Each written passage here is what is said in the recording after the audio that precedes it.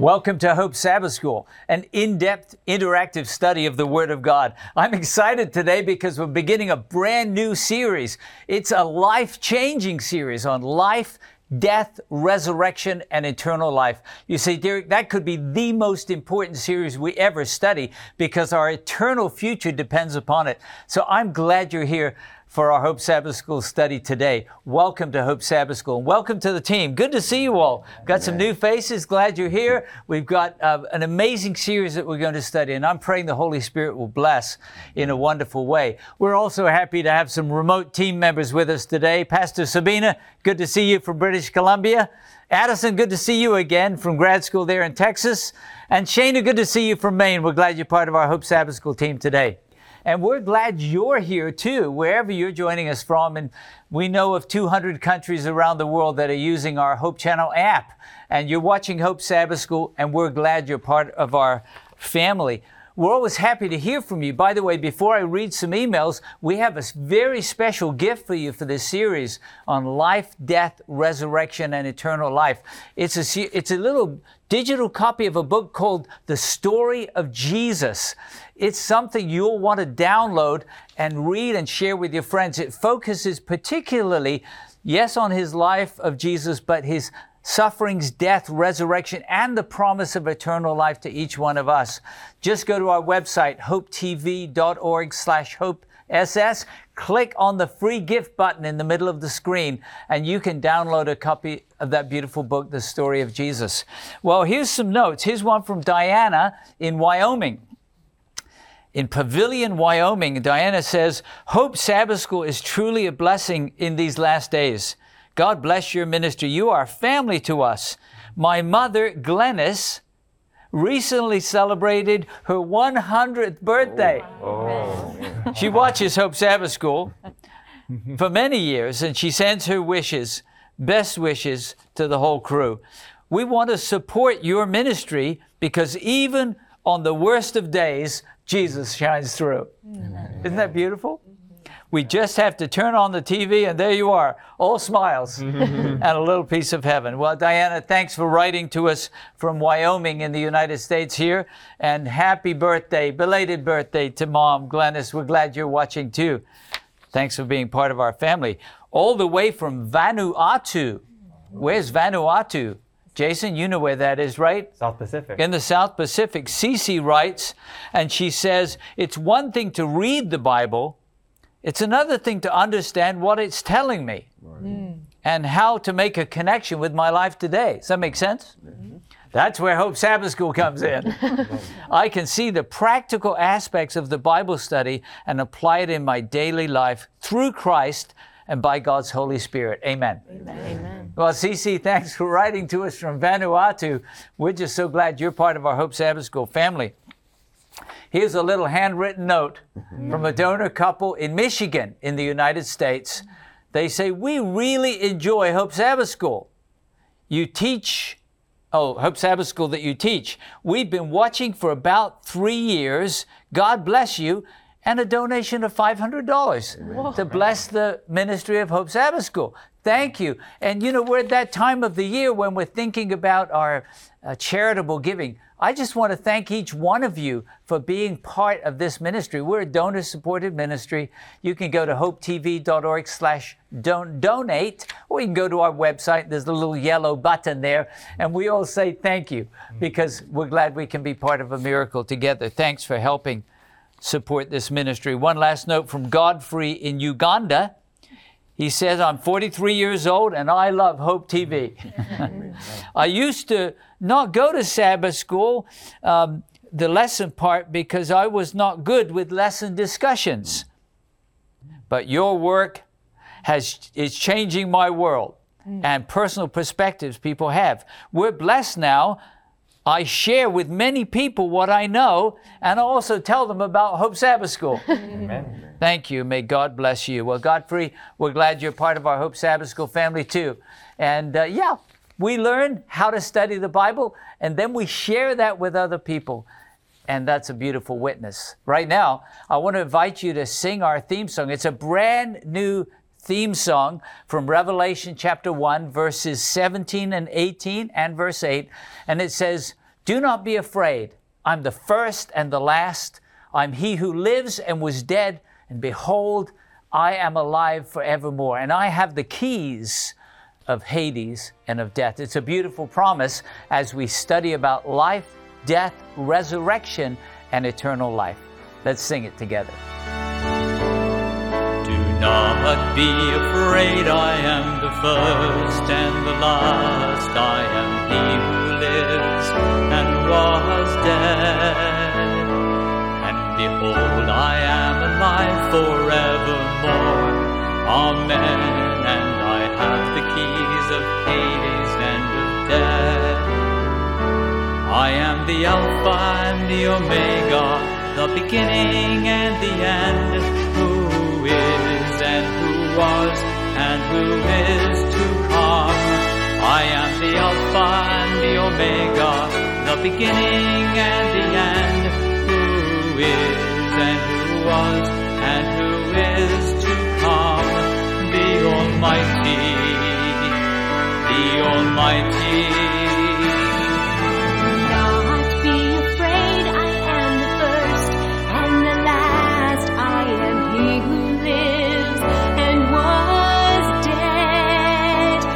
Behold, I am alive forevermore.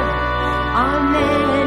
And I have the keys of Hades and of death. I am the Alpha and the Omega, the beginning and the end, who is and who was and who is to come. I am the Alpha and the Omega, the beginning.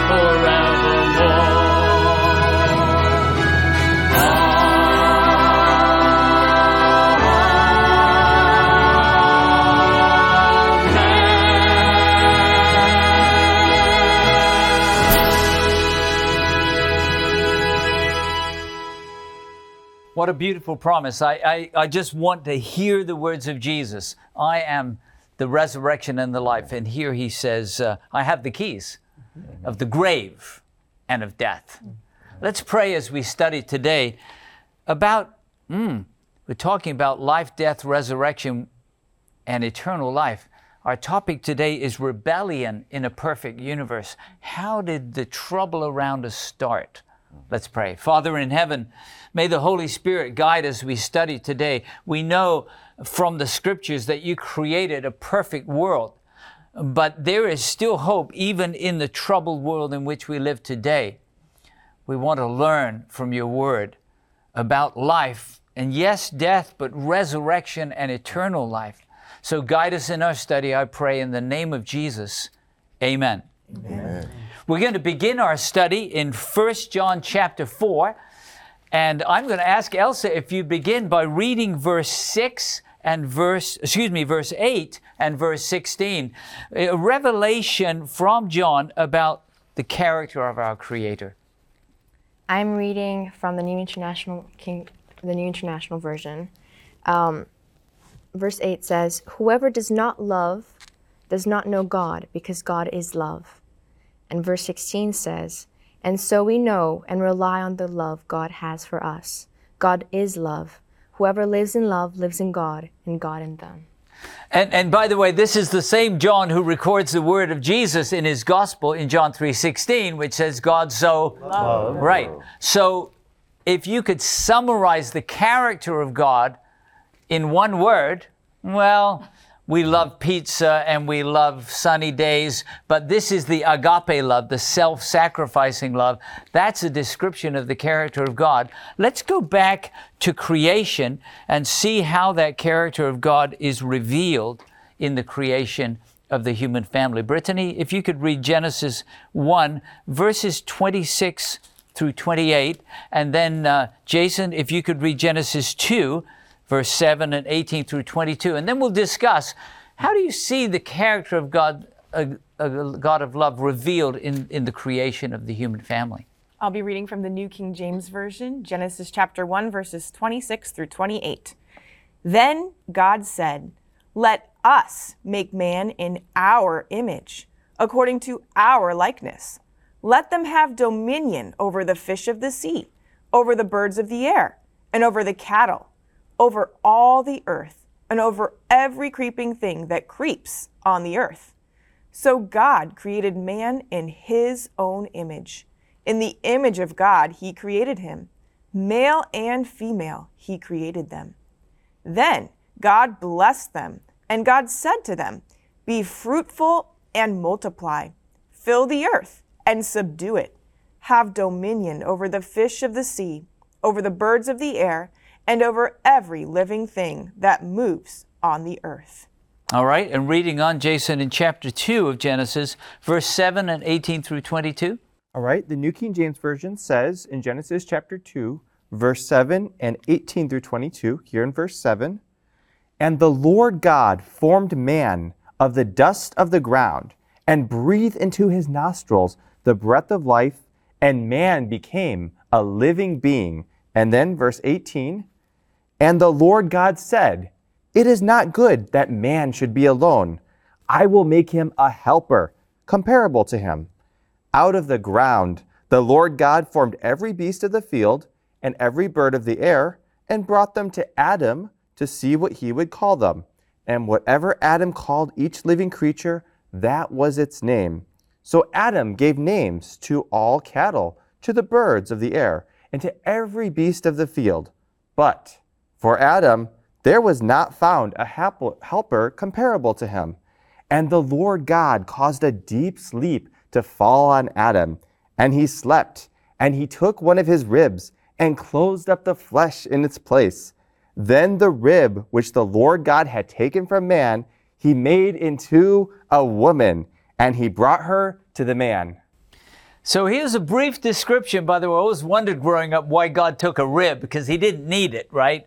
He could form just like he'd formed Adam. But in this whole record of creation, how do you see the character of God, the love of God, Nisha, revealed?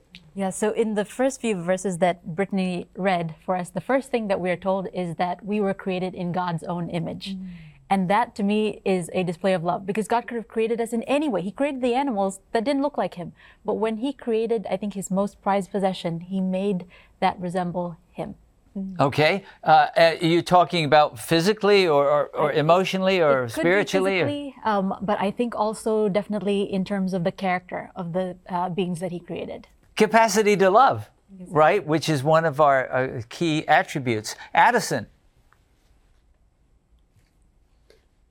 Yes, this is an amazing passage. I love this passage, particularly referring to 2 verse 7 and then verses 18 through 22. We see this intimacy of how God created the human family, formed man from the dust of the earth. Then he does the first operation, takes a rib from the side of the man.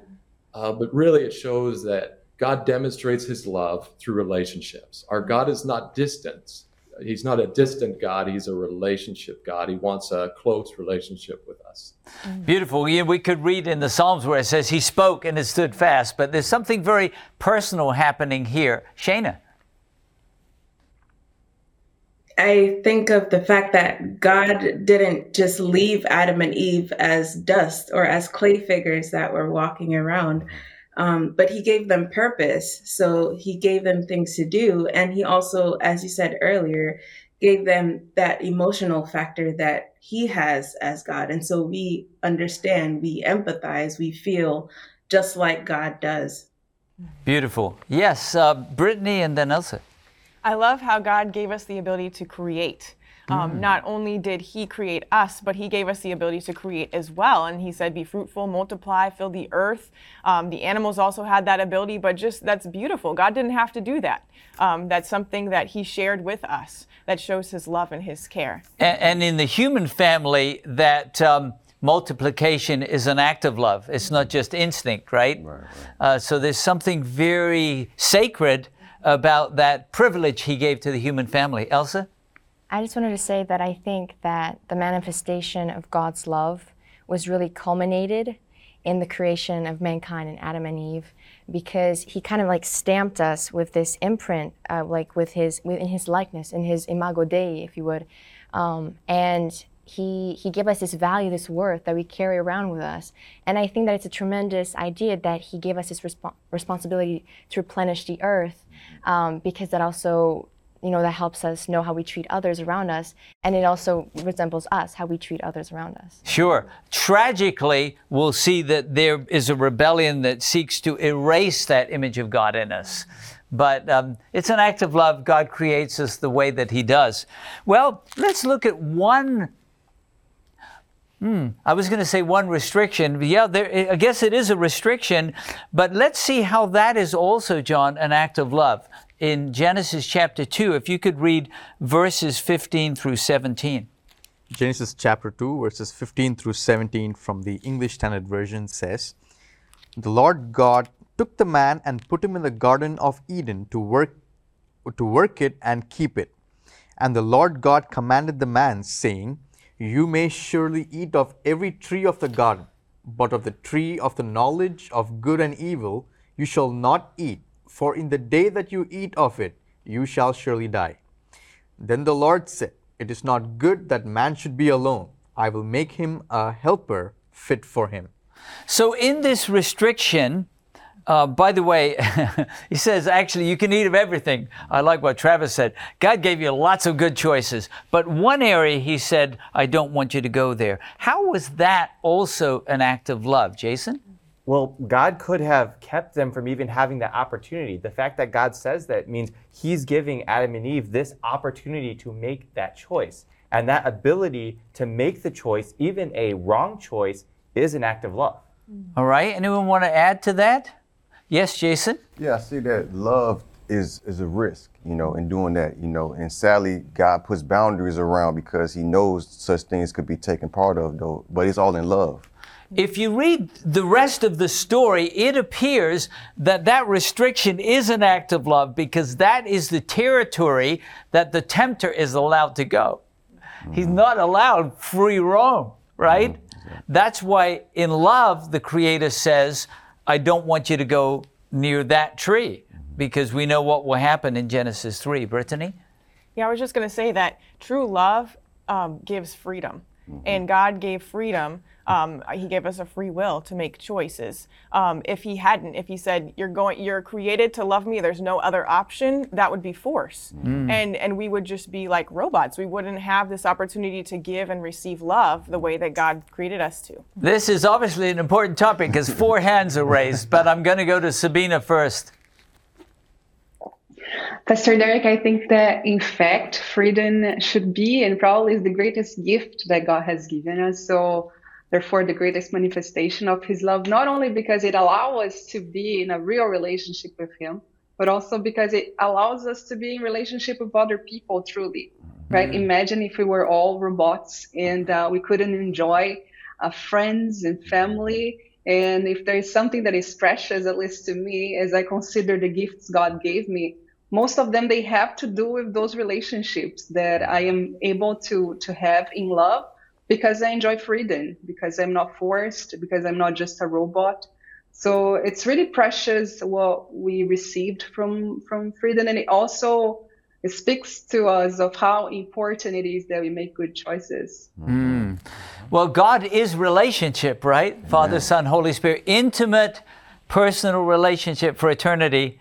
And part of the sharing of that love is how he created us. Armando. On top of what Sabina said and what you said, true love can't be just one way. It has to be reciprocal. And God loved us first, but we have to love him back, and we can't love him back if we don't have that choice. By giving us that choice, he gave us the opportunity to love him back. He wants our love. He doesn't want us to be robots. He wants us to love him. And yet, as Jason said, that's a risk, isn't it? Even in a human relationship, to love is a risk, because the person might not love you back, or they might hurt you or disappoint you. Addison, I want to take your comment, and then we'll move on. Well, we're talking about the importance of freedom and of course, how that is a reflection of the character of God. And I'm so super passionate about this subject, especially over the last several years and whatnot. We see that history repeats itself, and we see that force and coercion in any form is not from God. It is the spirit of Satan. And it's completely contrary to the loving, the immeasurable and unfailing love of God. All right, we're going to do a quick scan of the life and ministry of Jesus, okay? So you've read the stories, perhaps you've read the Gospels. Give me some little snapshots. They've got to be short because we've got a lot to cover in our study, where you see the character of love of God revealed in the life and ministry of Jesus. Yes, John.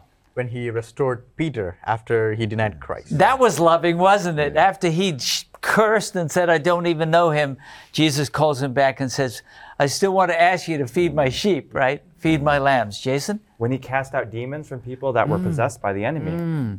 When he heard their silent cry, and yet the voice of demons came out, right? Anybody else? Yes, Nisha. When at the cross, he looked at his mother and had someone make sure that she was going to be taken care of. Behold your son, behold your mother. Yeah, that interchange at the cross. I thought you were going to say, Father, forgive them. That's an act of love too, isn't it? They know not what they do. Shayna? Yes, another example is how he demonstrated ultimate love to the woman who was caught in adultery, who, based on the law of the time, she should have been killed. But his whole response to her was the complete opposite. He didn't condemn her. Right. He didn't minimize the problem in which she found herself, did he? But he showed her immeasurable love. Sabina? Also, when he restores and gives dignity and voice to many women, which in that time they usually had no voice in their society. So it's just so beautiful how Jesus, he would treat women with equality, they would treat them with dignity, would place them in places that other people would usually not put them. So I think that's beautiful.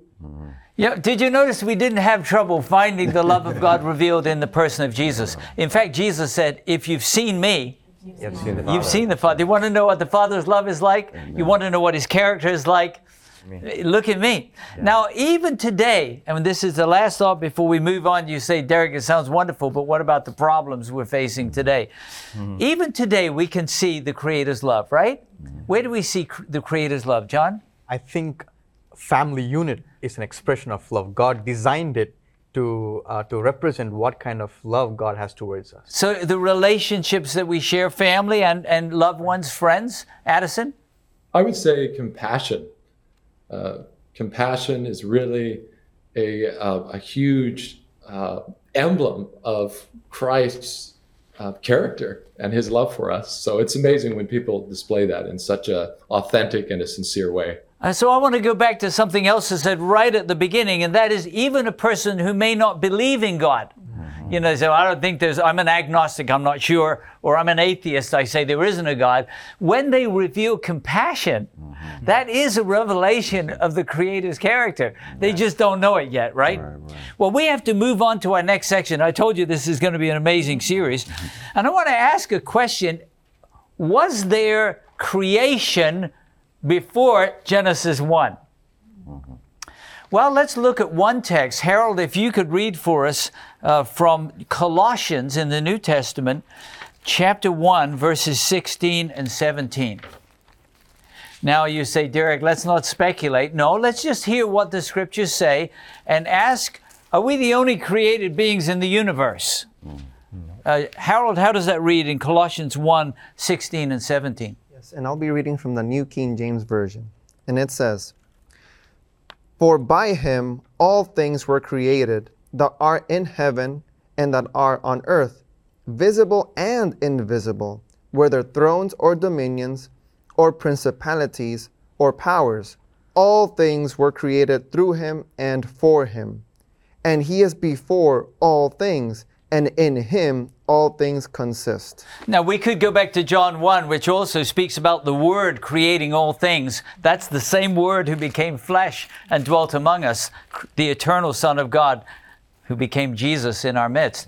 But who are these? It said they're created, Harold, on earth and in heaven. So we know we're not the only created beings. Yeah. What created beings are there in heaven from reading of your Bible? John? Angels. In the book of Hebrews, we see that. Okay, and there's also these 24 elders, and there's discussion as to whether those are redeemed from the earth. Then they would be part of the human family or other heavenly beings. We don't know, but there are angels for sure, right? And these angels, well, they seem to be fairly organized. But I want to go to an ancient book. Some believe the earliest book written, the book of Job. And Armando, if you could find the book of Job right before the Psalms, Job chapter 1 and verse 6, it speaks about a heavenly council. And boy, we're just getting an inspired glimpse. Job didn't know about this council that was going on. He will experience the attacks of an evil force. But how do you read there in Job 1 verse 6? I'll be reading from the English Standard Version. Now there was a day when the sons of God came to present themselves before the Lord, and Satan also came along with them. The Lord said to Satan, "From where have you come?" Satan answered the Lord and said, "From going to and fro on the earth, and from walking up and down on it." Well, we're going to hold the whole conversation about why he's on the earth. In our next section, we'll talk about rebellion and claiming planet Earth. But he comes as one of the sons of God, right? That's what he calls. He's a representative of a planet. So help me out, Sabina. Who are these other beings that are referred to as sons of God? Well, we can definitely refer to them as being the angels, right? If those are the other beings that we know were created in the universe apart from human beings. Okay, so Sabina's going to say that these are other angels. Is that possible? Yeah. Sure, that's one explanation, but there's something unique about this council. It seems to be representatives from other created worlds. What do you think, Jason? So also looking at that verse there in Colossians talking about principalities and powers, this sounds kind of like political organization. It sounds like more than just one location of heaven. So it seems like these are representatives almost of these other worlds, other places in the universe that, unlike our planet, haven't fallen, but somehow they're represented and they're coming there in heaven for like some kind of council. I suppose it's possible, back to what Sabina said, that specific angels were given responsibility for planets. We don't know, do we? Well, that's a question I'll ask when we get there. I say, who were these in that council? Brittany? I was just going to say, it's interesting the Bible calls them sons of God. I don't know anywhere in the Bible where it uses that for angels. Maybe it does, and I just haven't read that. But it seems like maybe they are some other kind of created beings that God has made. Adam is called a son of God, right, in the genealogy. So that's very interesting. Well, I want to come back to what Armando was reading about in Job 1:6, about this being called Satanas, right, the opposer. Also called Diabolos, or the accuser. Yeah. But he had another name too, and we're going to go to Ezekiel chapter 28. And Jason, if you'd read verse 13 for us, because as we confirmed from Harold's reading, there are created beings in the heavenly realm as well as on earth. Right. What do you read there in Ezekiel 28:13? Right, Ezekiel chapter 28, verse 13, and the Bible says, "You were in Eden, the garden of God. Every precious stone was your covering, the sardius, the topaz, and the diamond, and the beryl, and the onyx, and the jasper, the sapphire, the turquoise, and emerald with gold. The workmanship of your timbrels and pipes was prepared for you on the day you were created." On the day you were created. Key word. Well, what's your reaction as you read the description of this heavenly being? Yes, Elsa. I thought of splendor and magnificence, like the highest honor that could ever be bestowed upon. Splendor, magnificence. A beautiful musician. It talks about the timbrels and the pipes were prepared for him, so he had a purpose. Beautiful musician. Let's read on, Jason, in the same passage, if you would, verse 14. Verse 14. You are the anointed cherubim who covers. I established you. You were on the holy mountain of God. You walk back and forth in the midst of fiery stones.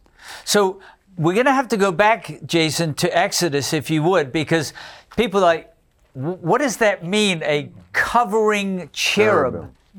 Apparently there's organization cherubim and seraphim, and it's archangels. It's not just chaos, right? Archangels, right? But this covering cherub, I think we may find a clue, Jason, as we go back to the earthly sanctuary, which was a pattern after the heavenly sanctuary. And if you could read for us a description of a piece of furniture. You say, Derek, how's that going to help us to understand the role of this angel that will actually lead a rebellion? Well, let's see. All right. I have the New King James here. I believe this is Exodus chapter 25, verses 10 through 22. And it says, And they shall make an ark of acacia wood. 2.5 cubits shall be its length, 1.5 cubits its width, and 1.5 cubits its height. And you shall overlay it with pure gold. Inside and out you shall overlay it, and shall make on it a molding of gold all around. You shall cast 4 rings of gold for it, and put them in its 4 corners. 2 rings shall be on one side, 2 rings on the other side. And you shall make poles of acacia wood, and overlay them with gold. You shall put the poles into the rings on the sides of the ark, and the ark may be carried by them. The poles shall be in the rings of the ark, they shall not be taken from it. And you shall put into the ark the testimony which I will give you. You shall make a mercy seat of pure gold. 2.5 cubits shall be its length, and 1.5 cubits its width. And you shall make 2 cherubim of gold. Of hammered work you shall make them at the 2 ends of the mercy seat. Make 1 cherub at one end, and the other cherub at the other end. You shall make the cherubim at the 2 ends of it one piece with the mercy seat. And the cherubim shall stretch out their wings above, covering the mercy seat with their wings, and they shall face one another. The faces of the cherubim shall be toward the mercy seat. You shall put the mercy seat on top of the ark, and in the ark you shall put the testimony that I will give you.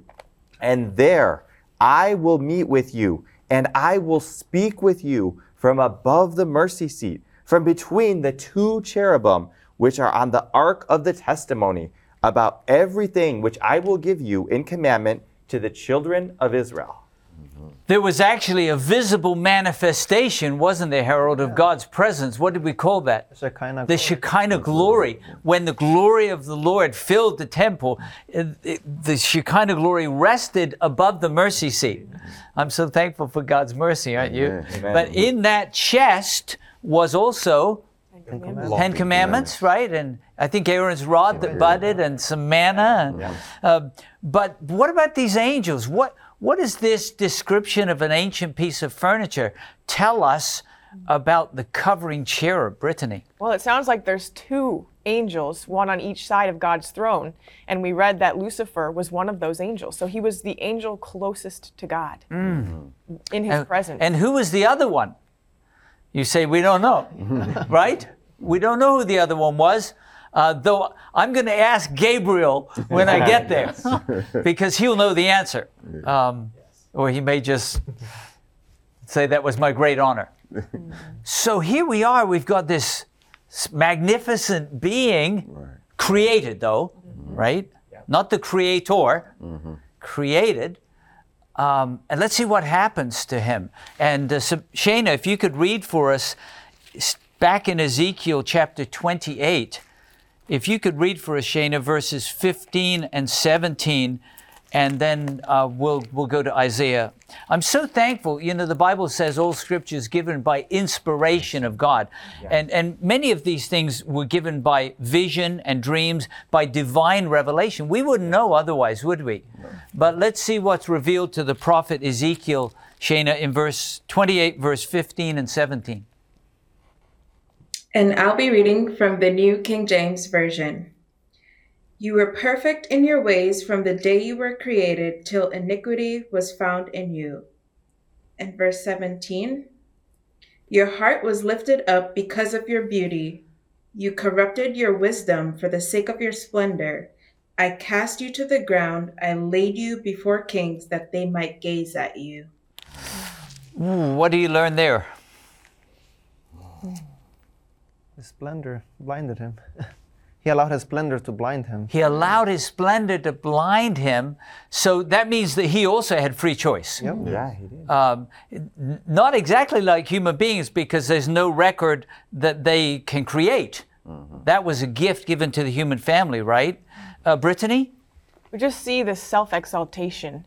Rather than focusing on God, keeping his eyes on him, he's looking at self and thinking that as we continue reading that he can be like God and have the powers that God has. You know, this is a mystery. Shane, I see your hand, and John too. It's a mystery to me. This is a perfect world, right? Perfect creation. This is actually heaven. And you got this magnificent being who has would you not say, the highest position among the angels? Except, he's right by the throne of God, right? And yet he chooses to rebel. I think that's called the mystery of iniquity, right? Hand raised, I think it was Shana, right? Yes, I'm seeing that the devil or Satan or Lucifer at that time, he caused his pride got to his head, or his position got to his head, where he felt, I would do a better job. And, I could own this position. And so he wanted to assert himself and take over God's position. And, the Bible also says that pride comes before a fall. And that's essentially what happened to him. His pride led to his fall. Well, we're going to continue our study here. I'm thankful, John, if you could read to us from Isaiah the prophet, who actually lived about 150 years before Ezekiel. So this revelation was actually given at an earlier date in the 8th century BC. Let's see what the prophet Isaiah was shown about this covering cherub, once called Lucifer, in Isaiah 14, verses 12 to 14. Isaiah chapter 14, verses 12 to 14 from the English Standard Version says, How you are fallen from heaven, O day star, son of dawn, how you are cut down to the ground, you who laid the nations low. You said in your heart, I will ascend to heaven above the stars of God. I will set my throne on high. I will sit on the mountain of assembly in the far reaches of the north. I will ascend above the heights of the clouds. I will make myself like the Most High. O morning star, that's another description of this light bearer, right? Lucifer. What did you notice as you heard that? John, you were reading it. Maybe some of us have heard it before, but someone's maybe hearing it for the first time. What profound revelation is given to the prophet Isaiah about this angel who goes into rebellion? God is love, and when he created, he gave his created beings the ability to love, which is other-centered. But we see here that Satan, instead of being other-centered, he's being self-centered, the violation of the principle of love itself. Jason? And he wants to lift himself up so much, he literally wants to be even above God or like God. He wants to be in a position that he was never intended to be in. So to use the imagery of the Ark of the Covenant, he wants to usurp. Take the place of God.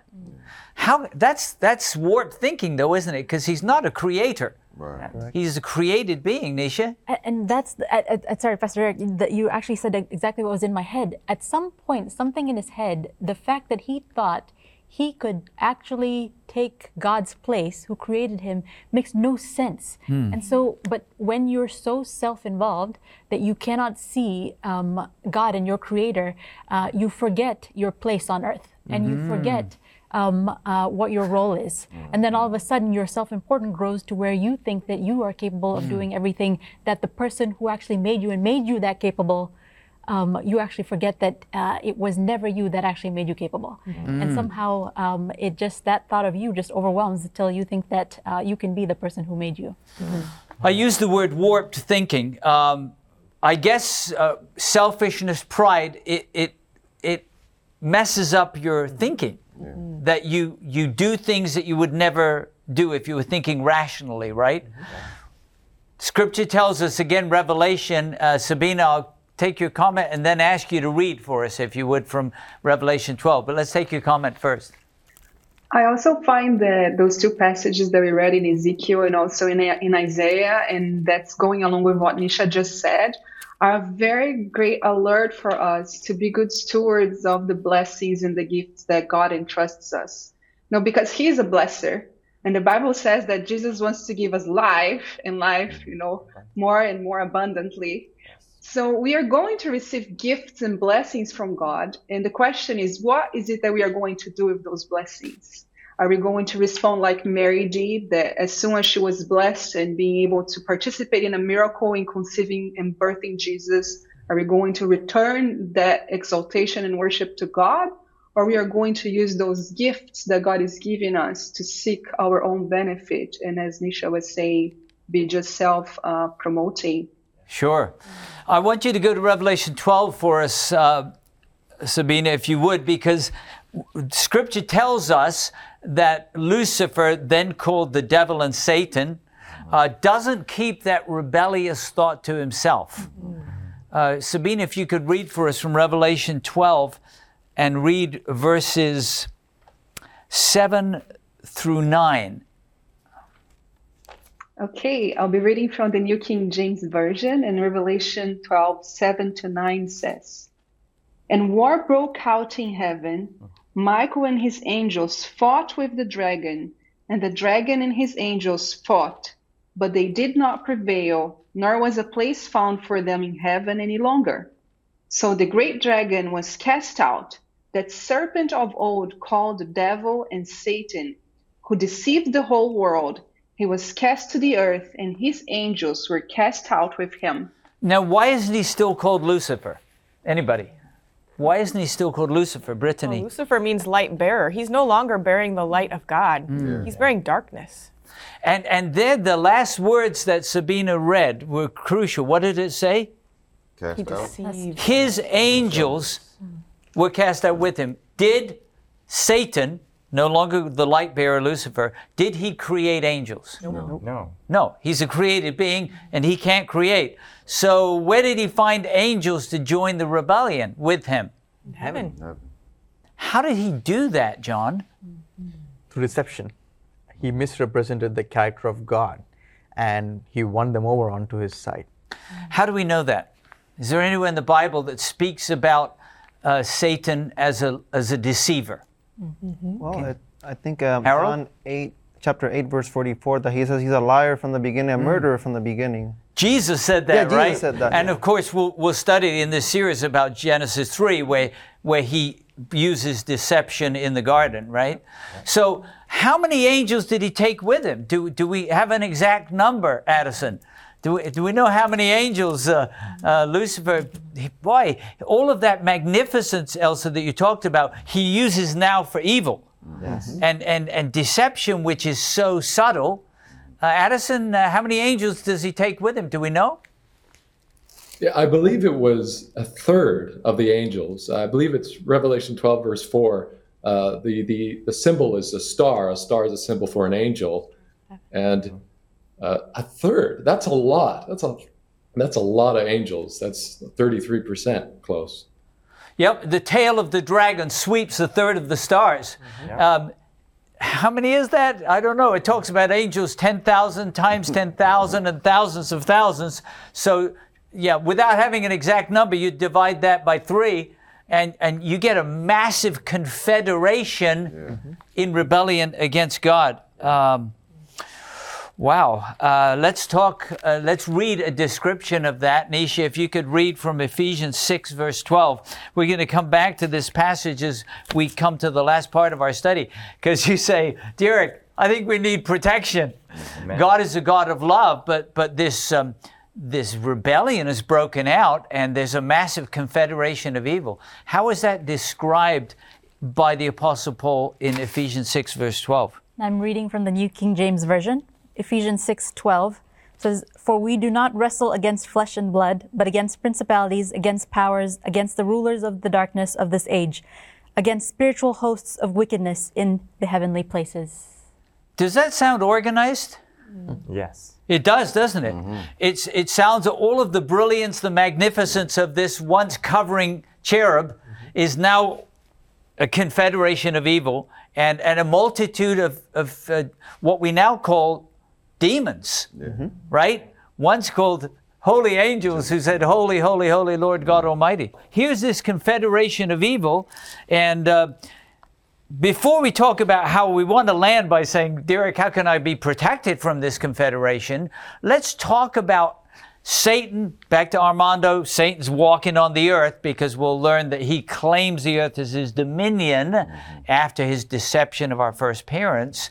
How do we see his character? God wants the character of love revealed, but how do we see the character of Satan revealed in the history of planet Earth? Give me some illustrations. We're not going to read all the passages, but there's a lot of stories. You're not going to have to look far, unfortunately, right? Let's start, John, with you. Right in the beginning of when the earth was created, he tempted and he deceived Adam and Eve. And we know the rest of the story of what happened as a result of obeying his words. So you would say that very act was a reflection of his character, but then it starts being revealed in other people's characters, right? Elsa? I was just going to say we can also look to the Bible because, the Bible is part of history, and there are lots of biblical characters like Sodom and Gomorrah, Judas Iscariot. Just take one. Okay. Sodom and Gomorrah, which is such a wicked twin cities that God is not even able to find righteous 10 people. 10 righteous people. Yeah. Wow.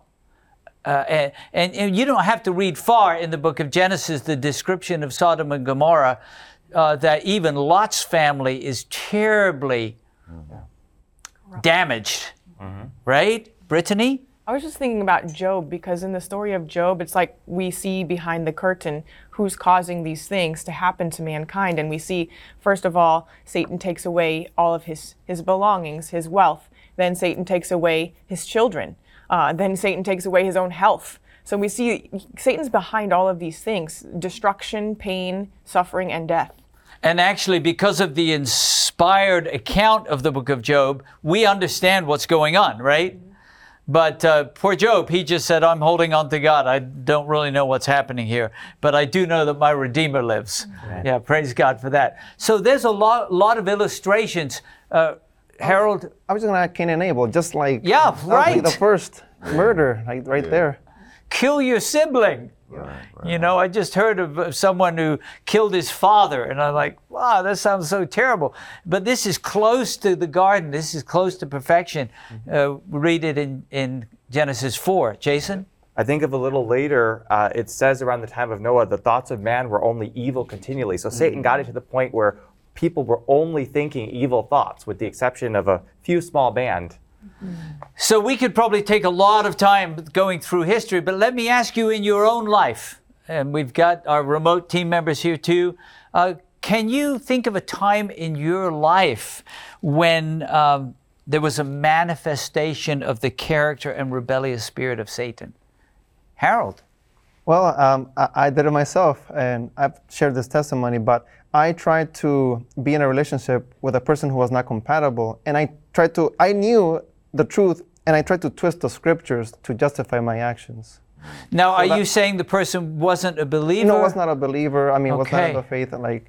it actually took me out of the faith for a time as well. Wow. So, but I knew better, and I knew it, but I still decided, no, I'm going to go with this rebellious action of mine. So Satan's deceptions don't always come looking really black and sinister, right? As long as he can divert us from the will of God. Someone else at time. Yes, Elsa. I actually have an experience from when I was at the French school a few years ago, and we were at the lunch table with my group of friends, and somehow we always had these sort of arguments, like debates, because we had friends that were on the debate team of the school.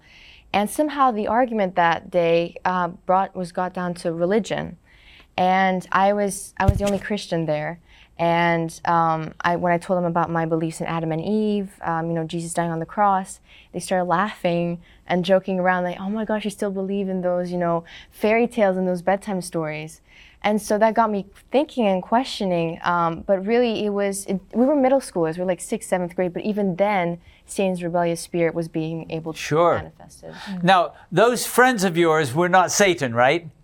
But remember what Jesus said one time when Satan was trying to use someone to turn Jesus away from his mission. What did Jesus say? Get behind me, Satan. Get behind me, Satan, right? So Satan may use nice people, even friends. Could he even use family members to try to turn us away, right? From what God's plan is. Well, we want to talk about protection, Harold. Yep. Can you take us to Ephesians 6 again? We read about the principalities and powers. So that was verse 12. Would you start by reading verses 10 and 11 for us in Ephesians chapter 6? 10 and 11. And I'll be reading from the New King James Version. Verse 10. Finally, my brethren, be strong in the Lord and in the power of his might. Put on the whole armor of God, that you may be able to stand against the wiles of the devil. And then verse 12, we'll talk about the confederation of evil that we read about. But let's go on now to verses 13 through 18, if you would. Ephesians 6, 13 to 18. All right, verse 13. Therefore, take up the whole armor of God, that you may be able to withstand in the evil day, and having done all to stand. Stand therefore, having girded your waist with truth, having put on the breastplate of righteousness, and having shod your feet with the preparation of the gospel of peace.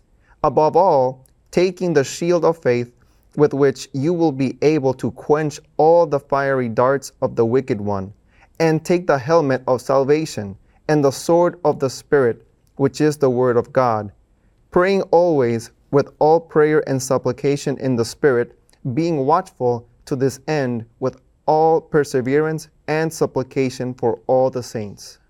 When Harold was reading about the fiery darts and the shield of faith, I was thinking also of your friends laughing. They were 6th, 7th grade, right? But and they really weren't their fiery darts. But the enemy was trying to destroy your faith in the Word of God. What do you learn from hearing that passage about the protection in this great battle? Anybody? What's important, John? I think God has given us everything that we need to protect ourselves and win this battle against Satan. And, yes, He's given us everything we need, and there were a couple of key verbs in that passage that you read. Yes, Brittany? We need to put it on. Yes. And it talks about through prayer. Put it on, take it up, which comes back to what we said at the very beginning, and that is that a God of love gives us freedom. Freedom to choose, right? And he says, the battle's real. By the way, that's why I limited that area of the garden. It was out of love. The battle's real, but you can choose to put on, to take up this protection in this great battle. And we got one last text we have to go to. Sabina, if you could read for us, please, from Revelation 12, verses 10 and 11, because we're going to be studying about life, death, resurrection, and eternal life. But I just want to give you kind of a hopeful end of the story in this great battle, and that is that we can experience victory over the rebellious forces by trusting in Christ. Yes, thank you, Sabina. Amen. So I'll be reading from Revelation 12, verses 10 and 11, and that's what the Word of God says. Then I heard a loud voice saying in heaven, Now salvation and strength and the kingdom of our God and the power of his Christ have come. For the accuser of our brethren, who accused them before our God day and night, has been cast down. And they overcame him by the blood of the Lamb and by the word of their testimony. And they did not love their lives to the death. So let's unpack that. Overcoming him, that is Satan. That old serpent called the devil and Satan, and we would say his confederation of evil, right? By the blood of the Lamb. What does that mean? Can someone help me with that? What does it mean to overcome by the blood of the Lamb? Nisha? When Christ died on the cross, he saved us from our sins. So I can say, what? I stand under the protection of Jesus, right? It's not like I'm throwing blood on myself, right? I'm choosing to accept what Jesus did for me and his victory over sin, death, and the forces of evil. I overcome. Anybody else? I overcome by the blood of the Lamb. That's a personal choice too, isn't it? What about the word of our testimony? How does the word of our testimony contribute? Do we contribute anything to what Jesus has done for us? What is the word of our testimony, Brittany? Well, it's powerful because when we share how God helped us have victory, it can encourage someone else who's going through something similar. That, wow, you depended on Christ, I can depend on him the same way and have victory. And even before I bless someone else, the word of my testimony, Jason. And even help me, myself, whatever I'm going through. I'm saying again, I stand with Jesus. I belong to Jesus. My prayer is to reflect the character of a loving God and not the forces of darkness. And by the grace of God, that can be reflected, right, to those around us. What a challenge as we begin this series on life, death, resurrection, and eternal life. It is a war zone. There is a rebellion. There is organized rebellion against God. But there is also a God who loves you with an immeasurable and unfailing love. He wants to be your protector and your savior. He wants to give you hope for the future that no one can take away from you. I just want to challenge you as we begin this series to say, Lord, do that for me today and for those I love and pray for. Let's pray together.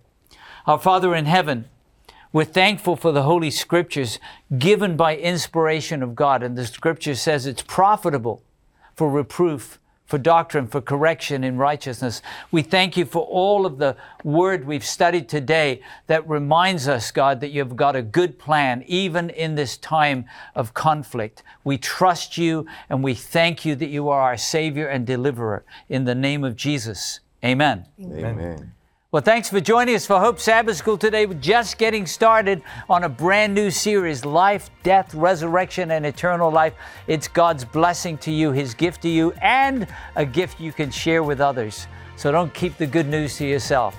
Go out and be a blessing to those around you.